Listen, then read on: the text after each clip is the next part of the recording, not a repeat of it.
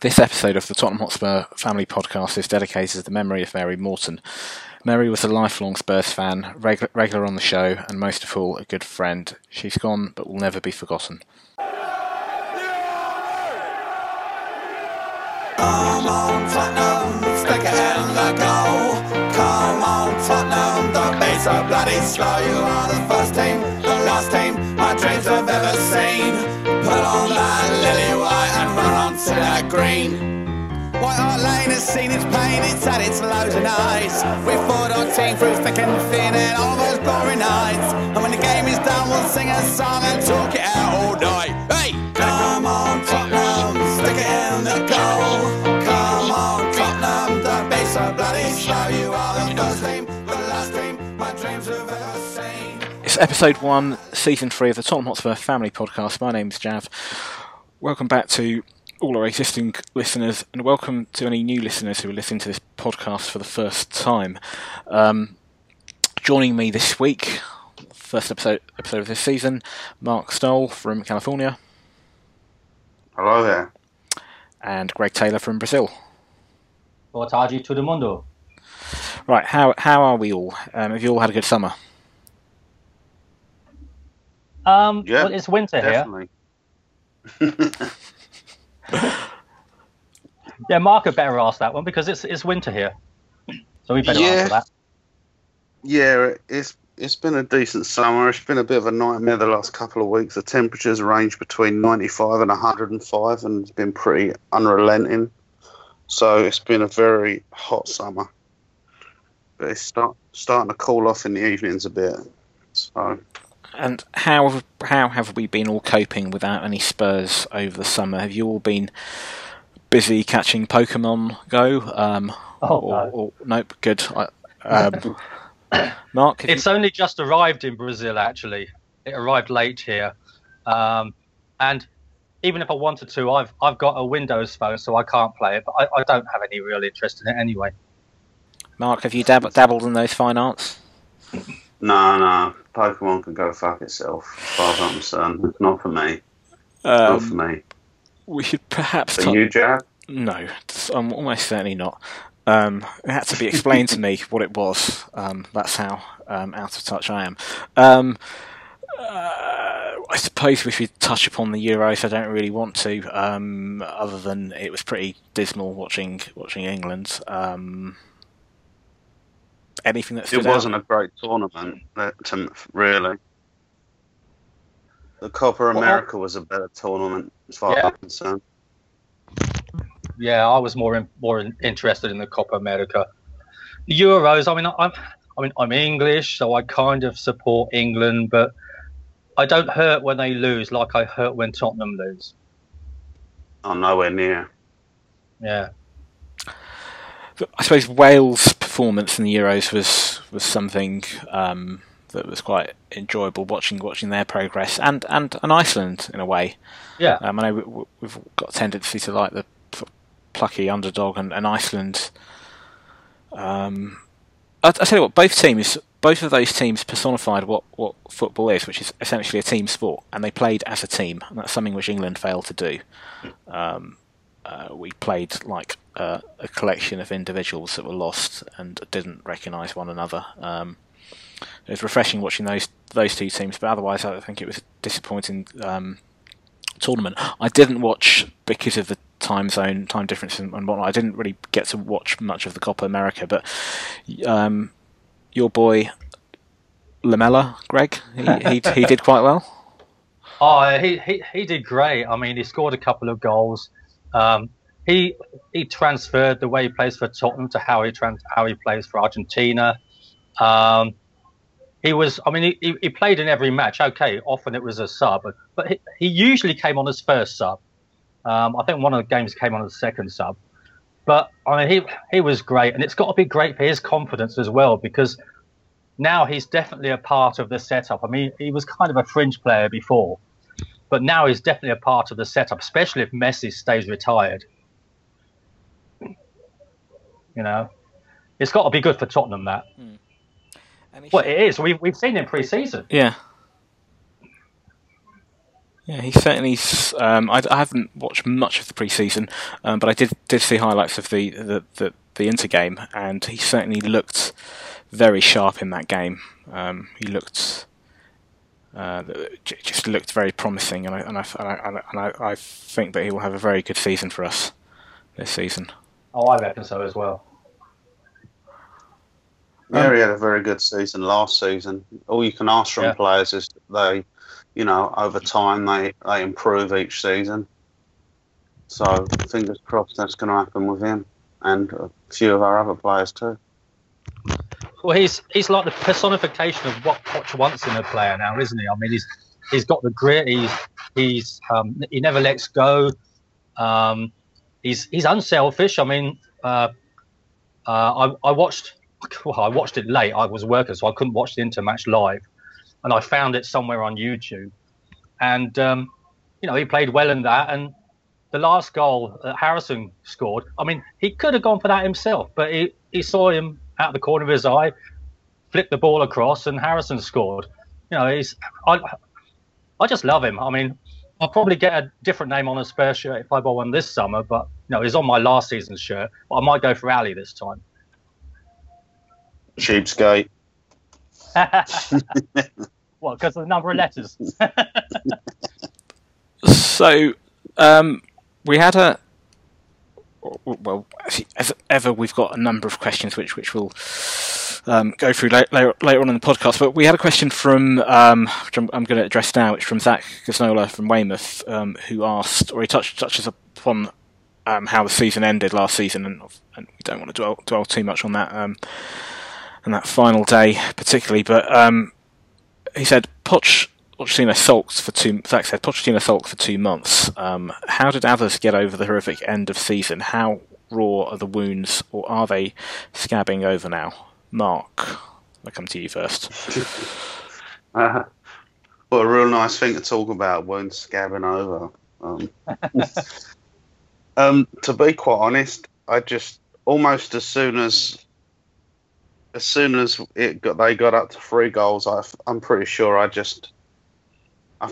switched that game off, and I haven't switched a game off in a long time, and it was just embarrassing. I was disgusted by it, and I've pretty much blanked it out. And I think it helps too that Newcastle aren't going to be in the same league as us this season as well. As bad as it was that we got stuffed by a relegated team, at least we don't have to kind of look at them or go play them and be reminded of it too. So it's just one of those things where the season was so positive, you can't let that get to you. It was bad, really disappointing how it affected. It just screwed up what we deserved, because we absolutely deserved better. But it can't take away from all those other good performances, those other good wins, and the excitement we got at the end of the day. So I'm over it. It just doesn't need to happen anytime soon again. Greg, have you got over that end of season? Yeah, I got over it quite quickly, really, because we're good, and we know we're good, and we will be good this season as well. I mean, the last game, it's like Mark said, I once it kind of ran away from us. There's no point in worrying about it. You just kind of look forward to the match ending. I didn't hurt so much at Newcastle beating us. I hurt more about us not finishing above the Gooners. That was more painful for me. But we got another chance this season, and I think we'll grab it this season. Even if we become 3rd and they come 4th or something like that, or better still. Well, not better still. I want us to win the league, but if we came 4th and they came 5th, now that would be nice. But no, it's a new season coming up now. We've got a couple of new signings. Maybe we might get 1 or 2 more. We've got things to look forward to. It's going to be great. Yeah. I had got over it until Zach mentioned it. Question. No, I think it's one of those things. It's as you say, it's a new season, and that's it. And there's no point looking back.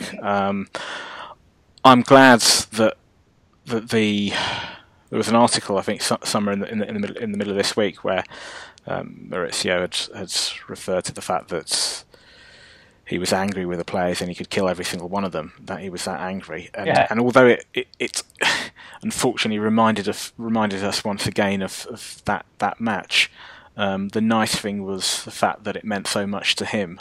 Not from he's not a Tottenham fan, let's face it, but he's a professional. He's manager of Tottenham Hotspur, and he's very professional in his outlook. And for him to have come out and said, he was that angry, you wouldn't expect, I suppose, anything less. But it's refreshing that it meant a lot to him.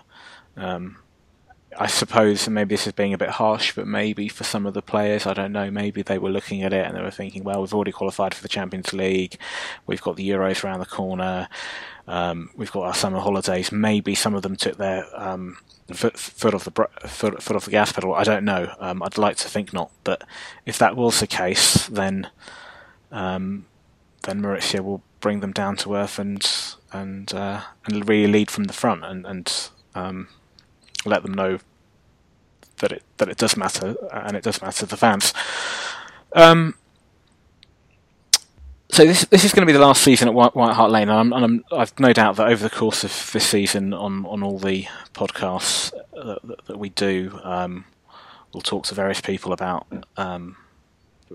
guests about and I'm sure there'll be questions around it as well about White Hart Lane and what it means to us. I appreciate that both of you guys are not living in the UK at the moment, but nonetheless, I'm sure you've got feelings and views on what that means. I don't know. Maybe you're nostalgic. Maybe you're quite happy that we're moving into a new stadium.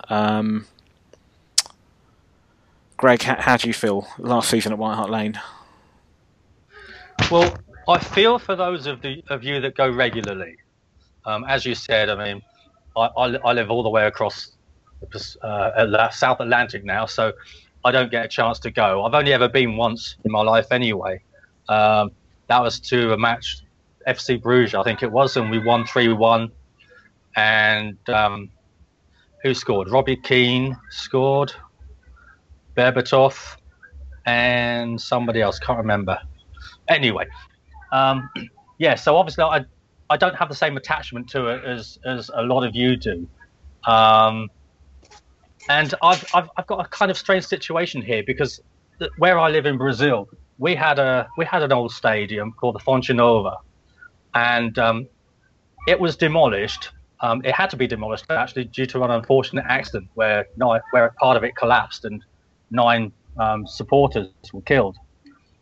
But because of the World Cup especially, there was a brand sparkling new stadium built, and it is really beautiful. Tim Vickery reckons it's one of the best ones he's seen. And so I'm optimistic that the fans are hopefully going to love the new stadium as well, because it is going to be sparkling new. It is going to be bigger than the Gooners Stadium as well. And I just think we have to progress forward. We have to move forward anyway. I mean, I used to live in Pompey, and you've probably been to Fratton Road, Jabez. I don't know, but what a shithole that is. I mean, White Hart Lane there's nothing like that, but it did need an upgrade. And for Tottenham to progress, not just as a club, I know we see it as just a football club, but it's a business as well. It's an entity. It needs to keep up with the Joneses, as it were. We've got to move forward. We've got to have this new stadium to match our potential. So, yeah, I feel for the fans who've been there regularly. For me personally, I just look forward. I think it's a good move. Mark, are you feeling nostalgic or looking forward? Is there a tear in your eye? And there's lots of pictures doing the rounds on social media showing White Hart Lane and the demolition in the northeast corner, just making way out, as I understand, for the foundations for the new stadium, and that's going to reduce the capacity to 4,000. Every time those pictures are posted on social media. There's lots of sort of emojis, people doing emojis with a tear in their eye. Do you feel sad or excited? What's the? I don't know. It's one of those things where I'm one of those kind of people that doesn't really. I don't really get excited or upset or worried about things until they actually happen, if you know what I mean. The daily pictures kind of bores the tits off me, I'll be honest. It's like, okay, well, what is this? Is this a spot the difference to see what are we trying to check in to see what work's actually been done since yesterday? Is this a comparison? But I'm not there, so obviously, there's people in a way different position to me that have been going for years, and it will mean a lot to them. I mean, my personal opinion is, I think I'd feel worse if the new stadium was somewhere else. At least it's in the same place, and if it was another part of Tottenham somewhere else, then I would feel more inclined to not be so happy about it. But like Greg says, it needs to be done, and we need the capacity. We can generate more money, and it's literally right next door. So hopefully all the good juju travels over with it, and and maybe it gets rid of some of the bad shit too. So 15 minutes into the first pod of this season, and we get the word juju in. We're full of it. I am much like yourself, really. I think the fact that the new stadium is right next door, pretty much, to White Hart Lane, it couldn't be any closer, other than if it was exactly on the same spot. For me, that's good enough. If we were moving, dare I say it, if we were playing at the Olympic Stadium, and I know that was looked at a few years ago, even if we were playing, I don't know, the other side of the high roads, it's still in the same area, but this couldn't be any closer to White Hart Lane. I'm pretty sure, and I'm sure somebody will correct me, but I'm pretty sure this is the first time there's been a stadium redevelopment for a club side in English football in the last, I don't know, quarter of a century, whereby the stadium is pretty much on the same location. Our neighbours from North London, their new stadium isn't exactly close to the previous one, close to the library. Reading, for example, when they went into a new stadium, that's now somewhere off the M4. So I'm to be honest, I think it'll be. It's also, as you said, Mark. I think it'll be once it actually happens, then it might be a bit sad. Then it's like, oh, okay. And I think it'll be weird next season playing a full season away from Tottenham. That'll be strange, but I'm looking forward to it. Really looking forward to it. It's going to be a fantastic stadium. It's going to be the best stadium in the country. So bring it on. I'm all for the change. I think it's a good thing. As a follow-up from that, we had a question from Zayden El-Zubaydi, who asks, what's going on with the ticketing situation, and also particularly the Champions League ticket. So just briefly, to explain to yourselves or people who maybe are outside of the UK and don't go to Spurs regularly, up until last season, for home matches, you would, if you weren't a season ticket holder, you would apply for tickets, and there was a window on a Monday and a Tuesday for a particular given match, and you'd go online and you'd have to wait, and eventually you would you'd get through, or maybe not get through, as the case may be. And for away matches, it was just based on loyalty points. This season, because of the reduced capacity, with that building work in the northeast and sort of 4,000, I believe they're all 4,000 season ticket holders being displaced. They've been moved elsewhere, so that's put pressure on on say Bronze and Lily White members, and you've also got the fact that it's our final season at White Hart Lane, and the team's doing really well, so demand's quite high. So they changed the ticketing system effectively for league matches, for home matches, where there's a balloting system. So the idea was that if it's a Category B or a C game, i.e.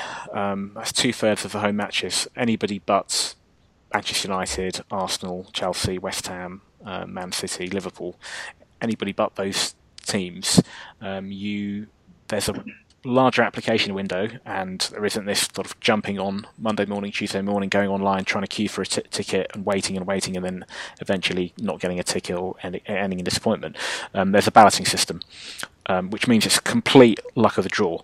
So effectively, somebody could have built up lots of loyalty points and gone regularly to White Hart Lane, and they might miss out on a ticket, and somebody that's never been before might get a ticket. Now that's pissed off a lot of fans.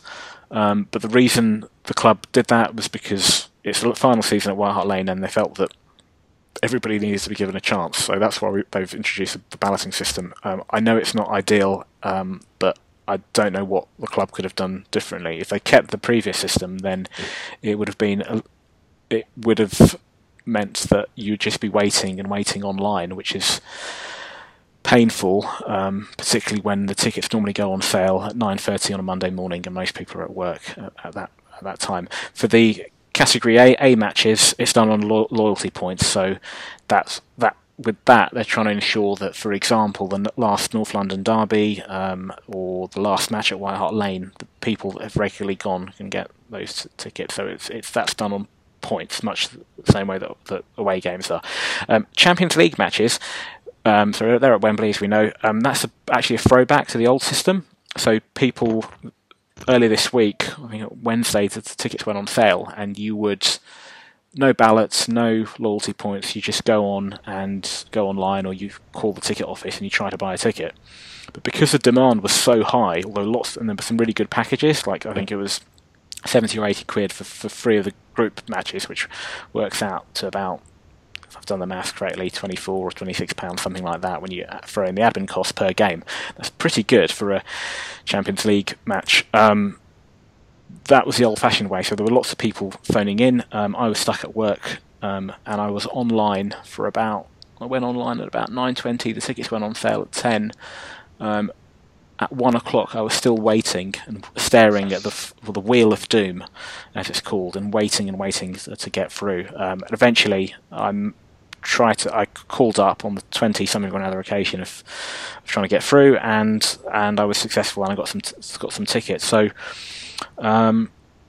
it's not an ideal situation. You read on social media, lots of people whinging, but it's going to be tough to get a ticket this season, and some of that's driven by our success, some of that is driven by the fact that there are only so many seats this season at White Hart Lane. But that's where we are. And I know Zayden had a follow-up question around further availability for Champions League tickets. So as I understand it, a whole load was sold on earlier this week, but there are still plenty available, but they'll be released at a future date after the draw for the Champions League is made on the 25th of August, once we know who the opposition is. So that's ticketing. But Mark, just before we started the pod, you and I were chatting, and we were talking about comings and goings this summer. But actually, we weren't really talking about players coming in. We'll discuss that a bit later. But in terms of players going out, you made a really good point that none of the star players, your Llorises, your Hugos, your Llorises, your Kanes, your Vertongans and so forth, Lamellas, none of them have been, apart from the fact they're still here, none of them have been linked with any moves away from the club, which is quite refreshing. That must be the first time in a very long time. Yeah, I have. I was just thinking about it the other day. It is really refreshing. There's been no bullshit speculation about our players at all. Nothing to have to worry about at all so far. I mean, we've still got some time to go, but generally by now there's all kinds of rumours. Like so, I expected rumours about Kane, Lloris, Dembele. Maybe a little one about Ali as well. There was a little one about Dyer and Bayern Munich, but that got squashed real quick. And so, to me, that says a hell of a lot about where we're at and how other teams view us. That they're not even putting those feelers out there or chancing their arm. So it seems. So that's a good thing. We're still changing perceptions of us and changing as a club. It seems. And the players are actually coming out and saying, that they're not interested in going anywhere either. I mean, Lamela, he said, why do the media keep on end of every season? Why do they keep on thinking that I'm going to go somewhere? I'm happy where I am. They're all doing that. It's set for Ericsson. I mean, he's a bit of a quiet lad anyway, but it would be nice for him to say we're just ironing out the final details of the contract or something. And I will almost certainly be signing soon. He doesn't give anything away, does he? He did say something earlier on in the summer when they started linking him, and he just come out and said, "My agent," something about his agent, and he just came out and said, "My agent never said this. This is all lies," and that was it. But I'm not worried. I think if anybody was interested in him, they would have shown their faces by now. Mm. In terms of players, we'll talk about incomings in the second half of the pod, but in terms of players leaving, so Fazio, he's been loaned out. Pritchard has been sold. Clinton and G, we'll come to him in a minute because Mark, you had strong feelings about that. And Bentalab, he's surplus to requirements, which is a shame because I can't say his name anymore in future podcasts. You never could say his name anymore. I never could, no. You won't be corrected anymore, will you? No. And I think, so all four of those players, two of which are already on their way out, albeit Fazio, it's a loan move, and I think, and Inji we'll come to in a minute, they pretty much, Maurizio Pochettino said that they don't figure in his plan, so they've all been moved on. Now I could be wrong about this, but I've got a feeling that it's just my opinion that Mason and Chadley, who weren't mentioned in that sentence and who featured in our games in Australia, I have a feeling that just because they weren't mentioned and they featured doesn't mean to say that they will be here. And I can see possibly if they're not deemed surplus requirements in the summer, then I would envisage they would go in January. That's just my personal opinion, but we shall see how that pans out. Well, I don't get the impression that they're looking to sell Chadley. But if somebody shows interest, comes in with a decent offer, they might consider it. That's the feeling I get about him. Yeah. Mason, I don't know. I honestly don't know about that. Maybe Poch sees something that the rest of us don't. I mean, I can see when he's doing the good things, but I can see a lot of things that we could maybe find someone who did things better as well. But as I say, Chadley, I think he's in Poch's plans, but he's not in concrete. He's not concreted in.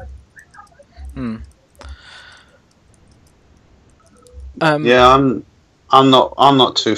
I'd be happy for us to get rid of Chadley. I've never been a fan of Chadley. I think we've moved on. We've moved on, and he's not good enough for us. We stepped up another level last season, and it showed when he played. Even though he got a few little goals here and there, but there's also a lot of games where we were struggling, and he came on as a sub, and it was like he'd been playing. He'd been struggling along with the other players the whole match. He didn't make a difference. I'm not fussed about him. I think with Chadley, it's more of a case of we're waiting to get somebody else in before we sell him. Yeah. I think we're going to sell him, but it's based on getting somebody else in. Yeah, no, and then he'll go. I agree. And Clinton and G, Mark, you've got strong feelings on that. Yeah, one? I know he's somebody that divides opinion. And G, but I actually liked him for the very few occasions we saw him. I mean, he set up that goal for Lamela in the City game. He played a Euro game with Onoma, played as well, I remember, and he worked his socks off and was all over the pitch and looked real impressive. He's been unlucky with injury, but he seemed happy to be at the club and in and around all the other players. And this kid that we're looking at, I mean, I've only seen clips of him, but he looks more raw than Clinton did before he came to us. And it seems like we've spent a year getting NG up to par, or to understand his role and our philosophy, and we're going to scrap it all and start afresh with somebody new. And this kid just doesn't look as accomplished to me. He looks more like a Townsend type of player, somebody that's going to get the ball, is going to want to run with it, and he could be one of those frustrating players. I mean, I could be wrong, but it just, to me, we didn't see enough of Clinton, in my view, to just drop him. And yeah, I know it's a loan move, but it's a loan move with a view to a permanent switch. It will be. I mean, I can't see him coming back. So it disappoints me. Yeah, I can only see one of two things. One, that the lad that we're being linked with, George's Kevin Nkundu, however you pronounce that. We'll go with that. Yeah, he's Georgie boy.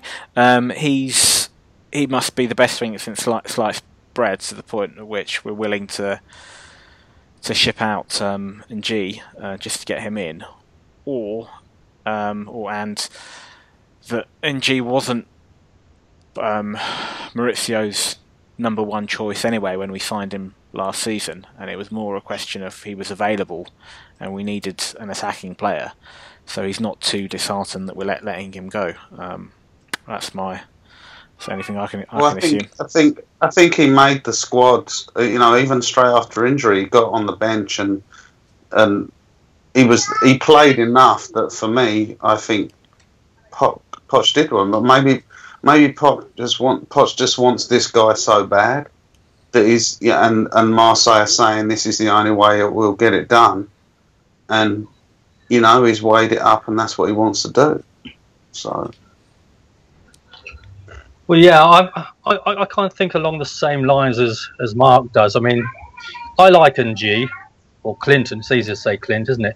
I like him. I think he could do well. I was surprised that that they're teeing him up to go out on loan, but I think it might be telling that it's on loan, because if Poch didn't want him, I mean, Poch is ruthless. He's a ruthless fucker, I mean, look at Pritchard. Oh, yeah, okay, you're not in the plans. Off you go. When all the fans were thinking, this could be Pritchard's chance, but he's not in Poch's plans. Poch is a very ruthless manager, which is what we need, as well as being a nice bloke and all the other attributes he has. And I think if he didn't still have any interest in Clint, he'd sell him. I mean, it is tricky. I mean, I don't know anything about this other new guy. I can only go by what I hear. Like Mark just said. What Mark knows a little bit. Well, he knows more about him than I do, actually. But yeah, it doesn't really make that much sense. I had a feeling that this coming season might be a breakout season, if you will, for Clint. But if he's not going to be with us, that's not going to happen, is it? It's very confusing. It's very strange. The other thing is, we don't know what's going on behind the scenes. Maybe he's homesick, for all we know. Well, there could be some. He didn't actually want to leave Tottenham. He wasn't he's already said he was interested in staying with Spurs. No, he was coming out saying, "I'm raring to go. I've been training my arse off. I'm chomping at the bit to get going at Tottenham this season." He said that. Not too long before all this stuff came around. Yeah. Okay, all right. In the second half of the podcast, we'll go through more questions from listeners. But before we do, here's Bex for the first time this season with this week's Spurs Ladies Update. Hello, people. It's Bex back to update you all, whether you like it or not, on the ladies' team and whatever they're up to this season. They don't officially start the season until August the 28th, when their opening game is against Swindon Town. However, they have been playing some pre-season friendlies, as you would expect. Excitingly, earlier this week, they beat Arsenal Ladies 4-3, which is always welcome. Despite the fact that the team themselves don't consider Arsenal as main rivals, that was the development team. Arsenal play in the Women's Super League, so obviously even their development team is a higher standard than Spurs Ladies are used to, so it was good for them to get a win. Today, which is Sunday, August the 7th, they played Watford at Cheshunt with a 5 o'clock kickoff. The game was drawn 3-3 with goals coming from Kelly Blanchflower, Katie O'Leary and new signing from Charlton Ladies, Nikita Winnett. So it's all looking good on the ladies' front. I will be back next week to give you any exciting news on any other friendlies that they managed to squeeze in between now and the start of the season. If anybody wants to get in touch with me, you know where I am. I am on Twitter as @BunchesBex. Cheers, bye-bye. Right, welcome back to the second half of the Tottenham Hotspur Family Podcast. Before we do questions, let's look at our next game, or our first game of this season, which is Everton next Saturday at Goodison Park. So Everton's got a new manager, Ronald Koeman. The last time we faced a Ronald Koeman team, we lost penultimate game of last season, unfortunately. How do you guys see that one? Predictions? Well, if it had been Coleman at Southampton, I'd have actually been more worried about it. I'm not too worried about Everton, especially after seeing this Inter game. I mean, I know it was a friendly, but it was nice to see us playing as a unit again and getting 6 goals, of course. That was fantastic. But it was just nice to watch us because we were playing again like we were for most of last season. So that's a good omen. Everton, I mean, new manager syndrome. Maybe it'll help them, maybe it won't. I don't know. But I think, where is it? Is it at our place or their place? It's their place, isn't it? It's at their place. I reckon we'll either snatch it by 1 goal or we'll get a draw. I don't think we're going to lose this one. Okay. No, I'd agree with that. I'm pretty confident we won't lose, and Koeman for me is a little bit of a myth. I think he's going to get found out at Everton. I don't think they're getting what they're expecting. I think the Southampton scouting network and the setup since Poch and Mitchell were there has carried over a fair bit for Koeman. And as much as Southampton had some great games and some very good wins against big teams last season, they also lost a lot of games they shouldn't have lost. I actually think they should have been up in that battle for 4th place, really. And, Koeman's gone there. He hasn't really done a lot so far. I mean, they bought that guy, or I don't know how you say his name, from Villa, who's actually a decent player that I wouldn't have minded us picking up as a squad player. But other than that, they haven't really done a lot. And I'm wondering whether they're going to end up losing. They could end up losing Stones and Lukaku right before this game too. Who knows? But I would be happy with a point. Away game, first game of the season. I'd be happy with that. And otherwise, a win would be really good. But if we get a win, I'd like it just to be a nice, comfortable win. I don't want us to go out like we did against Inter and blaze a bunch of goals and heap a bunch of pressure on us, or start raising expectations even more. Just a nice, solid, comfortable performance, and I'll be happy. But I reckon it'll either be 1-1 or 2-0. I'm going 2-0 to us. 2-0. 2-0. I'll take that right now. I think it's going to be. It's always a difficult game at Goodison, and apart from, I think it was the season before last when we went there on the final day of the season and won 1-0. I think it will end in a stalemate. I'm going to go with 1-1. That way, if it's anything more, then I'll be pleasantly surprised or unhappy and not disappointed. So yeah, I'll take. To be honest, I'll take 1-1. I mean, if you think last season, first game of the season at Old Trafford, and we played really well and we got nothing, I'd take a point in the first game. Yeah, I think 1-1. I think 1-1. I mean, I want us to win. As I said, if we win, I think it will be narrow, but I think 1-1 is quite likely. Right, so we've got some questions. David Pips asks, forecasts for this season, and realistically, what do you think we can achieve with all the new managers and big spending this year amongst the other teams around us and Chelsea?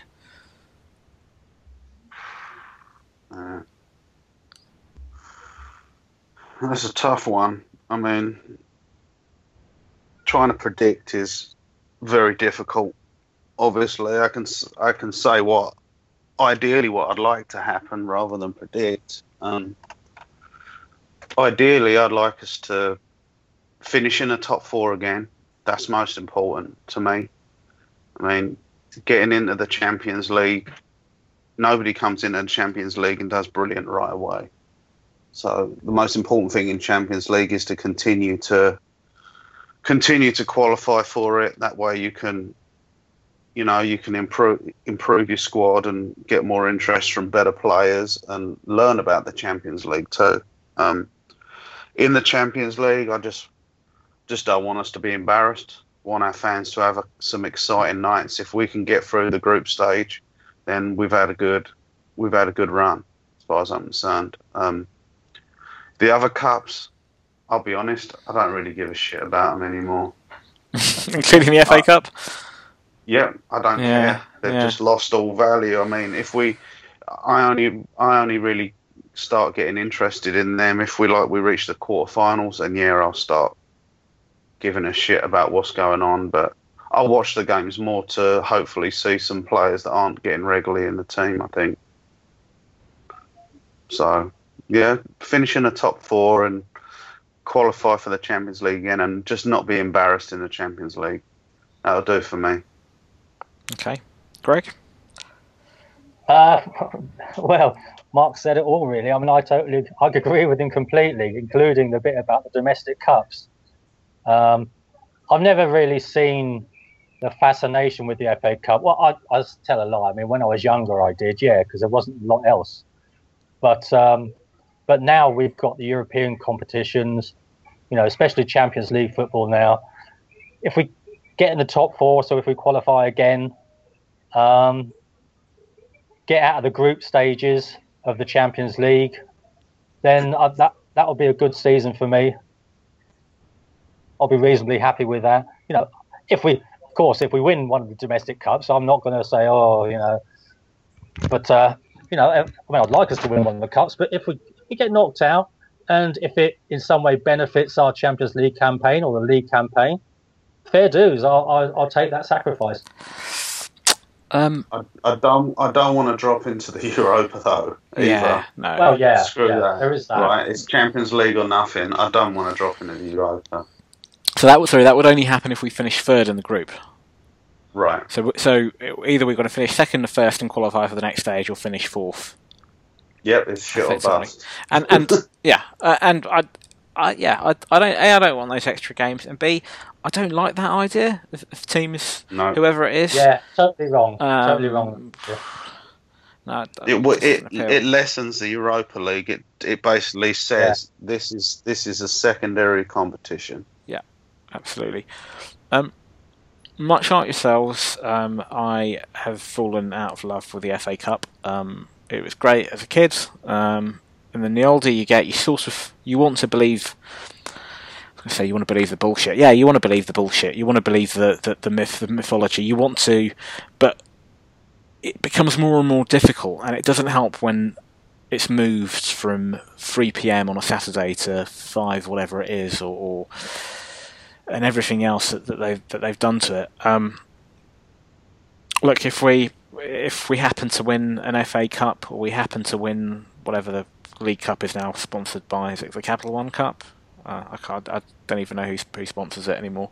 Then fine, all well and good, it's a trophy. But even with that, there's a whole playing at Wembley thing is going to be a bit strange, because as exciting as it is next season, or through this season, playing Champions League games there, and then next season playing all of our matches, part of the thing with Wembley was it's a novelty. It's you get there, you get to a cup final, and you play there. it's going to be strange playing a whole load of games at Wembley, and then if we did get to a cup final, don't get me wrong, but it'll be a home game. Yeah, it'd be a home game, and it wouldn't be as special. But of course, I'd take those trophies. But yeah, again, like yourselves, I want us to give a good account of ourselves in the Champions League, not embarrass ourselves, and that's it. If we're good enough to get into the top, into the last 16, either as winners or runners up of our group, if we're one of the best 16 teams in Europe, and we've got the potential to do that, then that's what I want us to do. If we're not there yet, then so be it. It'll take some time. I'd be very surprised if we have a good a season in the Champions League as we did in our debut season. I think that took a lot of people by surprise. Was it 6 years ago? 6 years ago even. 2010-11. Yeah, if we give a good account of ourselves, I'll be happy with that. And again, I don't want us, if we don't qualify, I'd rather we didn't fall into the Europa League. As for the league, before I talk about us and where I'd like us to finish or where I think we'll finish, just on the teams around us, I think the biggest challenge, we talked about this off air, Mark, the biggest challenge I think will come from Liverpool, because Klopp did quite well in his sort of first season, and he didn't have a first full season. Now he's got pre-season behind him, and I think a bit like Mauricio in his second season, I think Liverpool will provide a very strong challenge, and they will be quite formidable. I think a lot of the other clubs are in transition. Leicester, I don't know what they're going to do, and I'm assuming there won't be another Leicester-type team this year. I mean, who knows? I think United and Chelsea will both be in transitional periods, but I think they will nonetheless be stronger than they were last season, so that's going to make things more difficult. And I think City as well, I think they're going through a transitional period. If they keep Aguero fit, then there's no limit to what they can do, but they've got lots of other players there that really need to move on, and Companies gets injured too often, so I think they'll be in a state of flux. I think that the Nomads probably will be there or thereabouts. As for us, I might as well just say this now, and then people can shoot me down over the course of this season. At the end, I think we're going to win the league. That's it. I've said it there. It's on record. You said it last season as well, didn't you? I did. I did towards the end of the season, halfway through. I think certainly by the new year, by about January, February. But early on in the season, I thought that we would finish top four, and I think in the autumn I said that we'd finish third, which is where we did finish. But I really believed at one point, sort of January, February, that there was no reason why we couldn't win the league. But I'd love us to challenge again this season. That would be great, wouldn't it?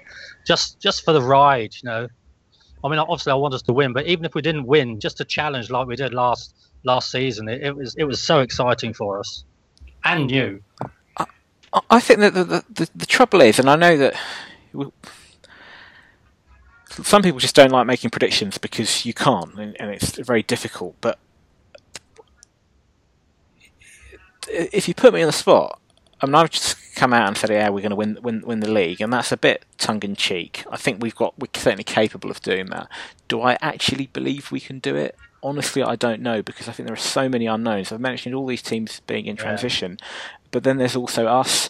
Yes, we've got a stronger squad this season. Yes, we've got another players are a little bit older, and we did have a really young squad and a young team.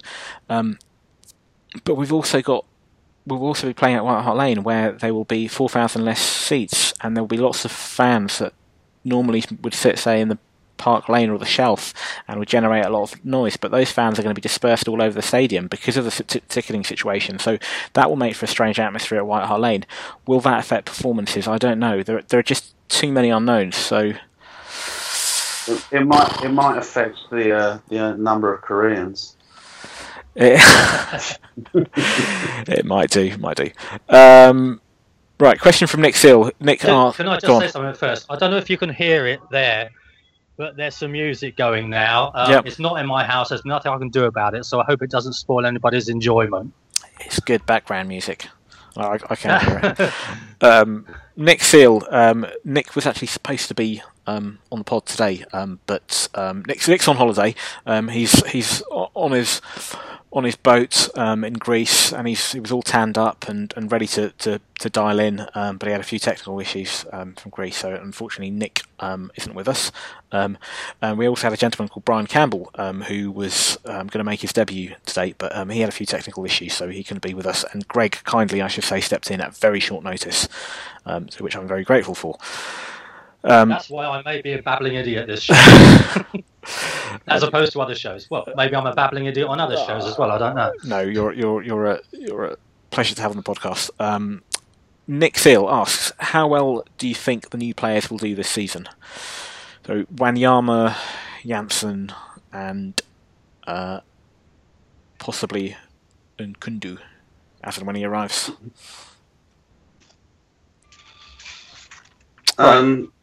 I think Wanyama should be fine.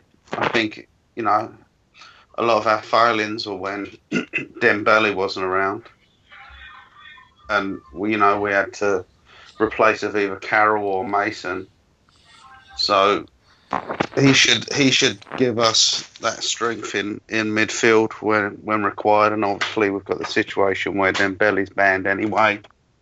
So he should be fine. The only thing is whether he gets, as long as he can stop getting a bunch of red cards. But I'm not worried about that. I think Poch will get him in line. So I think he's going to be a good squad player.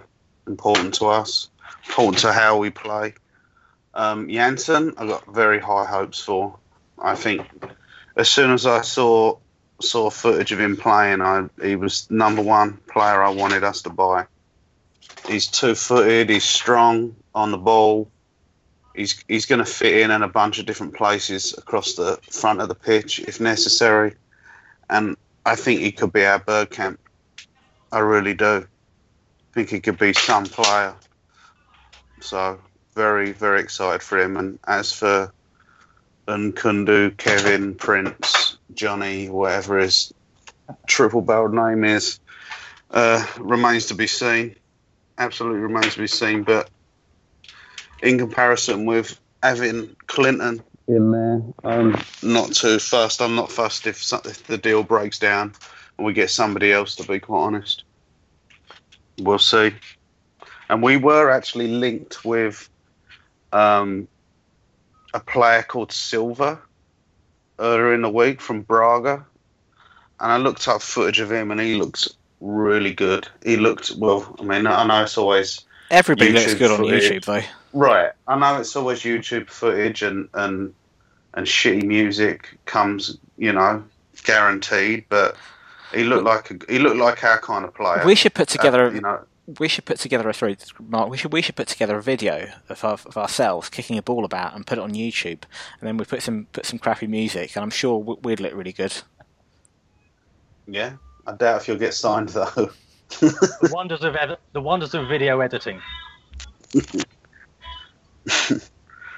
Yeah, he looked a decent player. He looked like he had vision and was a team player. Yeah, I know what you're saying, but then I looked at the footage of Nkundu and I wasn't impressed at all. So we'll see.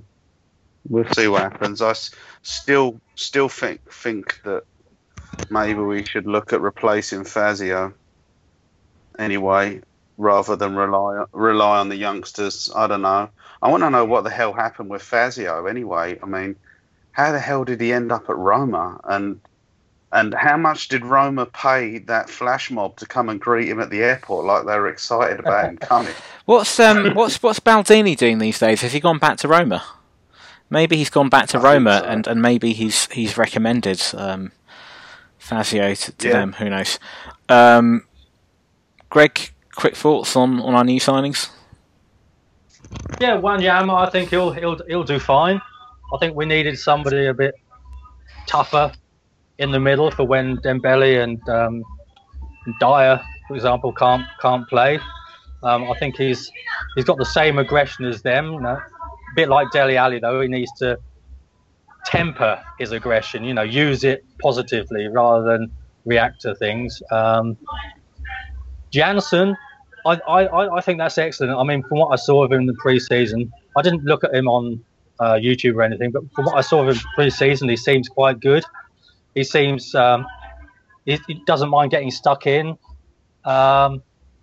He played well with Harry Kane yesterday, and the thing is, it gives us another dimension, doesn't it? It means that if Poch wants to play two up front, he can, because he said this before we even bought anybody.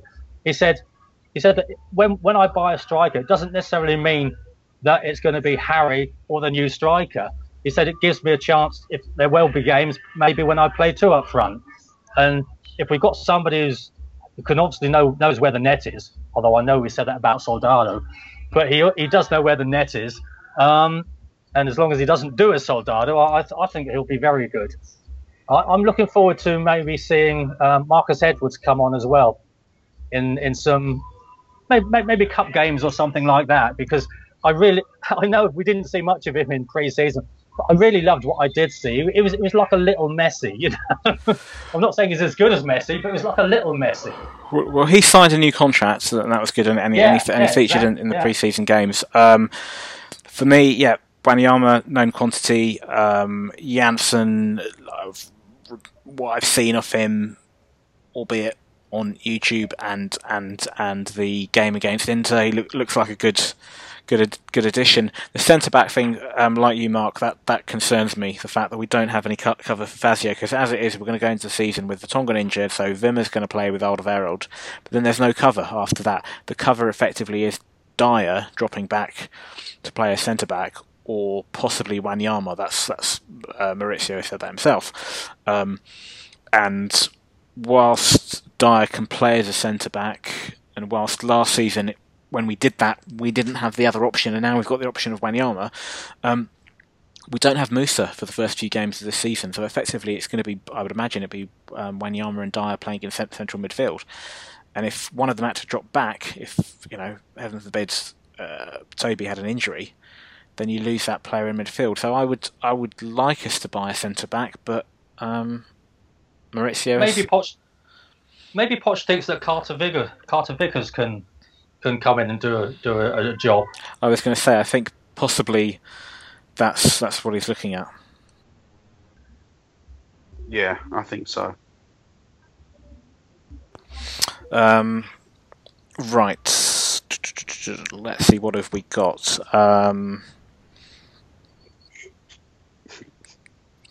Okay, so we've got a question from Ali Hassan, who asks, will we sign George, Kevin and Kundu? We've already sort of touched upon that. And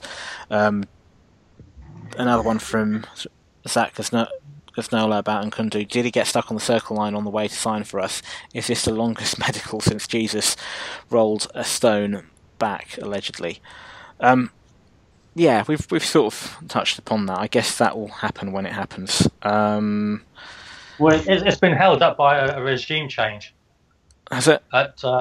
Yeah, it's been held up by a regime change there. You guys come in. The coach says, okay, we need a replacement before we can go anywhere, and they haven't been able to get the replacement. I mean, this is where all the juggling act with Clinton's come into it. You know, I'm just trying to ignore it now, and if it happens, it happens. Okay. Question from Jess Nichol. Jess asks, how good can Ali become? He can be the best midfielder the country's got if he keeps improving every season, I think. The world is his oyster. Exactly. I mean, I tell people here that they could be looking at like a new Messi, maybe, because he's got the talent. It's just a case of whether he can keep going, whether he can keep developing forward, because he's got the skill, he's got the bottle. I mean, that goal against Crystal Palace, you know, he had to have nerve to do that as well, you know. I think I'm not saying he will be as good as Messi, but he could go towards in that direction. I think, as you said, the world is his complete oyster. I think he can really become good things. I just hope that we hold on to him. Well, I think that as long as we're successful, then I think that obviously we stand the best chance of holding on to him. I think that he's at the right club. He's certainly got the right manager to help him develop and help him keep his feet on the ground. I know sometimes it can be dangerous to make comparisons with players of years gone by. Yeah. But if we're going to make a comparison between an English footballer, a midfield player, I would say in the last 20 years or so, 15, 20 years, one of the best English midfield players has been Paul Scholes. I think that from a technical point of view and from skill level, I think that he's absolutely world class, to the point where I remember back in the Euros in 2000 when England were quite poor and France went on to win that tournament. Zidane spoke very highly of Scholes, and he's one of those players that fellow professionals speak very highly of. I would say that Dyer can be something between a crossbreed of Paul Scholes and Steven Gerrard. I think he's got the skill of somebody like Scholes. Not in the same way. I think he's got more. Well, I mean, Scholes could pick out a pass. Is this Dyer or Ali? Sorry, you said Dyer. I said Dyer. Ali, I meant. Dyer's another killer. Well, you could arguably say that these two are going to boss England's midfield for the next decade, hopefully. Sorry, Ali. Ali's got skill level, I think, for Paul Scholes, but he's also got, to me, the athleticism and the energy of Steven Gerrard and his pomp. So I think he can be as good as those two players. I'm not saying I can't compare him to either one of them because he's very different, but I think he's got some of their attributes, and I think that him and Eric Dyer can dominate the England midfield and the Tottenham midfield, but for the next 5 to 10 years. I think if you told me I could buy any, if you told me I had a choice of buying Pogba or Ali, I would take Ali all day long. Pogba is the most overrated player I've seen for a long time. There's so many better midfielders than him out playing right now. Like Koke at Atletico is head and shoulders above Pogba. I just don't understand what the fuss is with this guy. I really don't. But Ali's got the potential to be better than Pogba, and trying to compare him with other players is really difficult. I mean, because he's more, he's got the kind of languid style of, say, Vieira, but he's got the bite of Vieira, but he's a little bit more attacking than Vieira was. So he's a combination of a bunch of players. Yeah, no, that's why I tried to use the analogy of two very different players, but arguably two very good English midfield players.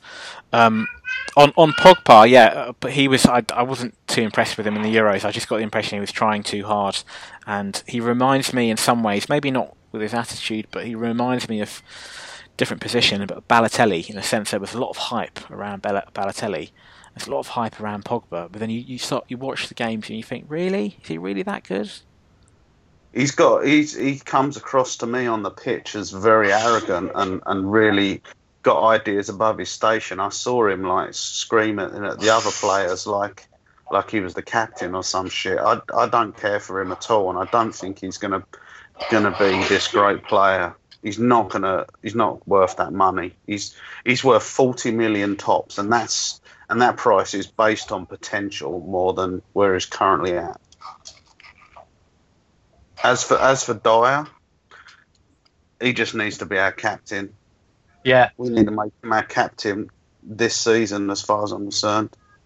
Totally Unfortunately, Kane's in front of him, it seems, because of previous. But I think Kane has the ego where he would complain. I think the Dyer just exudes captain. I think I'm the only one that.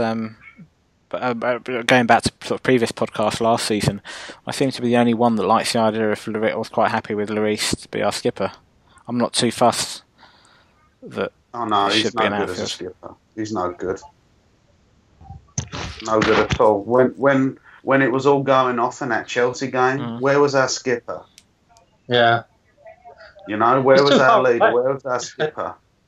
I mean, I know he's a goalkeeper, Yeah. but there was plenty of occasions where he could have come out and played his role, and he didn't. He's not a good captain for me. Well, there is that. Sometimes they say that there's a club captain and a team captain, and it could be that Lloris is the club captain, a senior figure that can represent the club, and perhaps you need a team captain, the person who has the skipper's armband, and arguably that could be somebody else, an outfield player.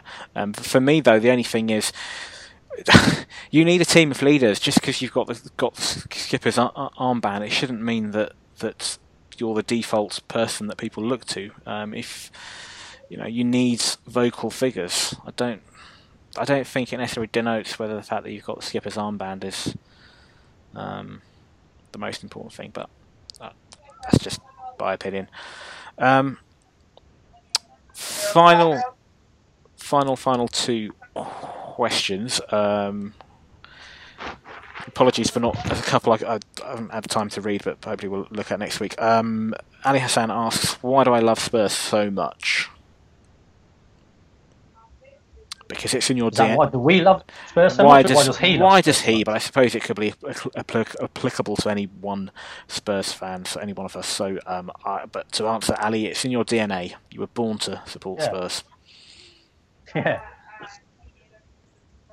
You got good taste. Yep. Okay, final question. So, question on Twitter from at ASD the brand. That's ASD from the Echoes of Glory Tottenham podcast, fan of the show. ASD asks, if every one Spurs player suddenly turned into a pet, what would they be and why? Well, I've already compared Lamela to a terrier before, because of his attitude and his never let go attitude. He's like a little terrier nipping at your heels. So that would be Lamela. Loris, maybe a French poodle just because he's French. I don't know. It's a difficult one, and I'll let Mark and yourself say a few more, and then if I think of anything, I'll come up with it. Well, Dyer would probably be a cat because he's pretty much got that, goes about his business, does what he wants kind of stuff, and doesn't really show too much emotion a lot of the time, especially when he's kicking the shit out of Hazard. I like that about him. Kane, I don't know. I was trying to think with Kane, it would have to be some kind of animal that's always got his mouth wide open. a dog of some sort. Yeah, dog with. It would be a Pekingese, wouldn't it? Because their faces are so scrunched and that they have to have their mouth open all the time. I think. There you go. He'll be a Pekingese. Or is that a pug? One of them two, anyway. Pug, yeah. Yan. I don't know. Yan would be something. He's like something that's cool and calm and. I don't know. It's a tough question. Yeah. Ericsson would be. It's not really a pet. Ericsson would be a hedgehog because of the hair, obviously. But you don't. Nobody keeps hedgehogs as pets. Or a lemming. A lemming, yeah.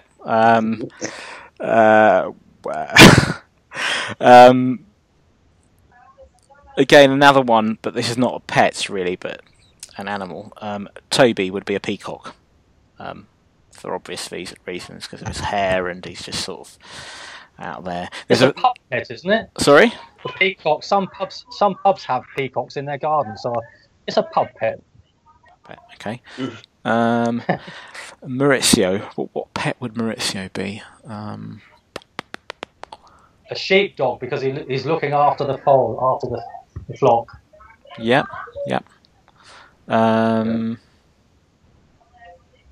Yeah, it's a difficult one. Might keep that question and read it in a future pod, because I think it's a good question, but it's just a bit difficult to come up with answers. Right, and on that note, thank you, Mark, as ever. Welcome, thank you. Thank you, Greg, as ever, and particularly for stepping in at short notice. You're welcome, mate. As I said before, I'm a podcast horse, so if I can do it, I'll do it.